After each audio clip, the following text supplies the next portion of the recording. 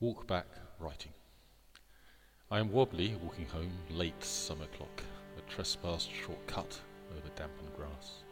Freezer section stiffed, a chill in the air, through this low estate, town plan, care. No roads, paths only, to lamp-lit porches, as cars sit, misted, turned cold on verges.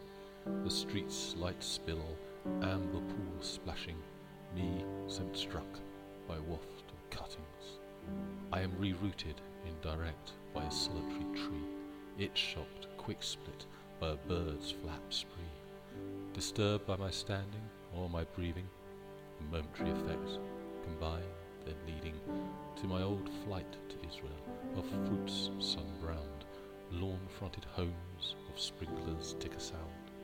Same lives parked, people air-conditioned, equally TV flickered, the sole indication of life this kind struck by us path-making. We don't plan ahead, these steps we are taking.